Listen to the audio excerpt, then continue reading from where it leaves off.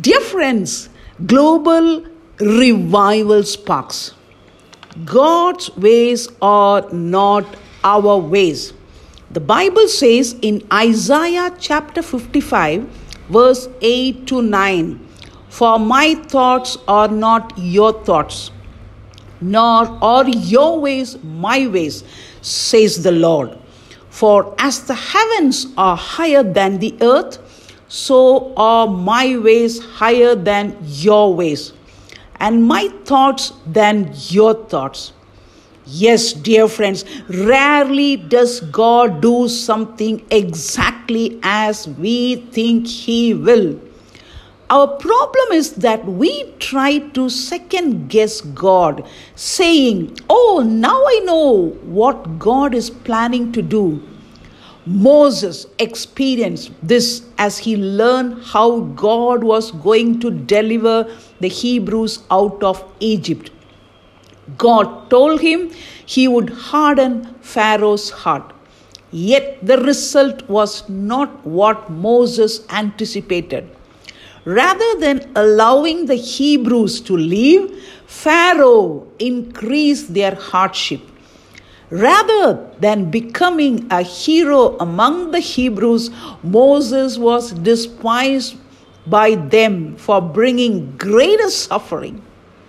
Moses returned to the Lord and asked, "Lord, why have you brought trouble on this people? Why is it you have sent me?" Exodus chapter 5 and verse 22. Much of the frustration we experience as Christians has nothing to do with what God does or doesn't do. It has everything to do rather with the false assumptions we make about how we think God will and should act. Have you ever done the will of God and then things seem to become worse? Moses completely understood what the results of his disobedience to God would be. When things did not turn out as Moses anticipated, Moses became discouraged. Moses completely misunderstood what the results of his obedience to God would be. God had told Moses what to do, but he had not told Moses what the consequences would be. It is foolish to attempt to do God's work using your own common sense. God does not eliminate your common sense, He consecrates it. God gives you His wisdom so you can understand His ways. As you look back on God's activity in your life, you will recognize the supreme wisdom in how God has led you.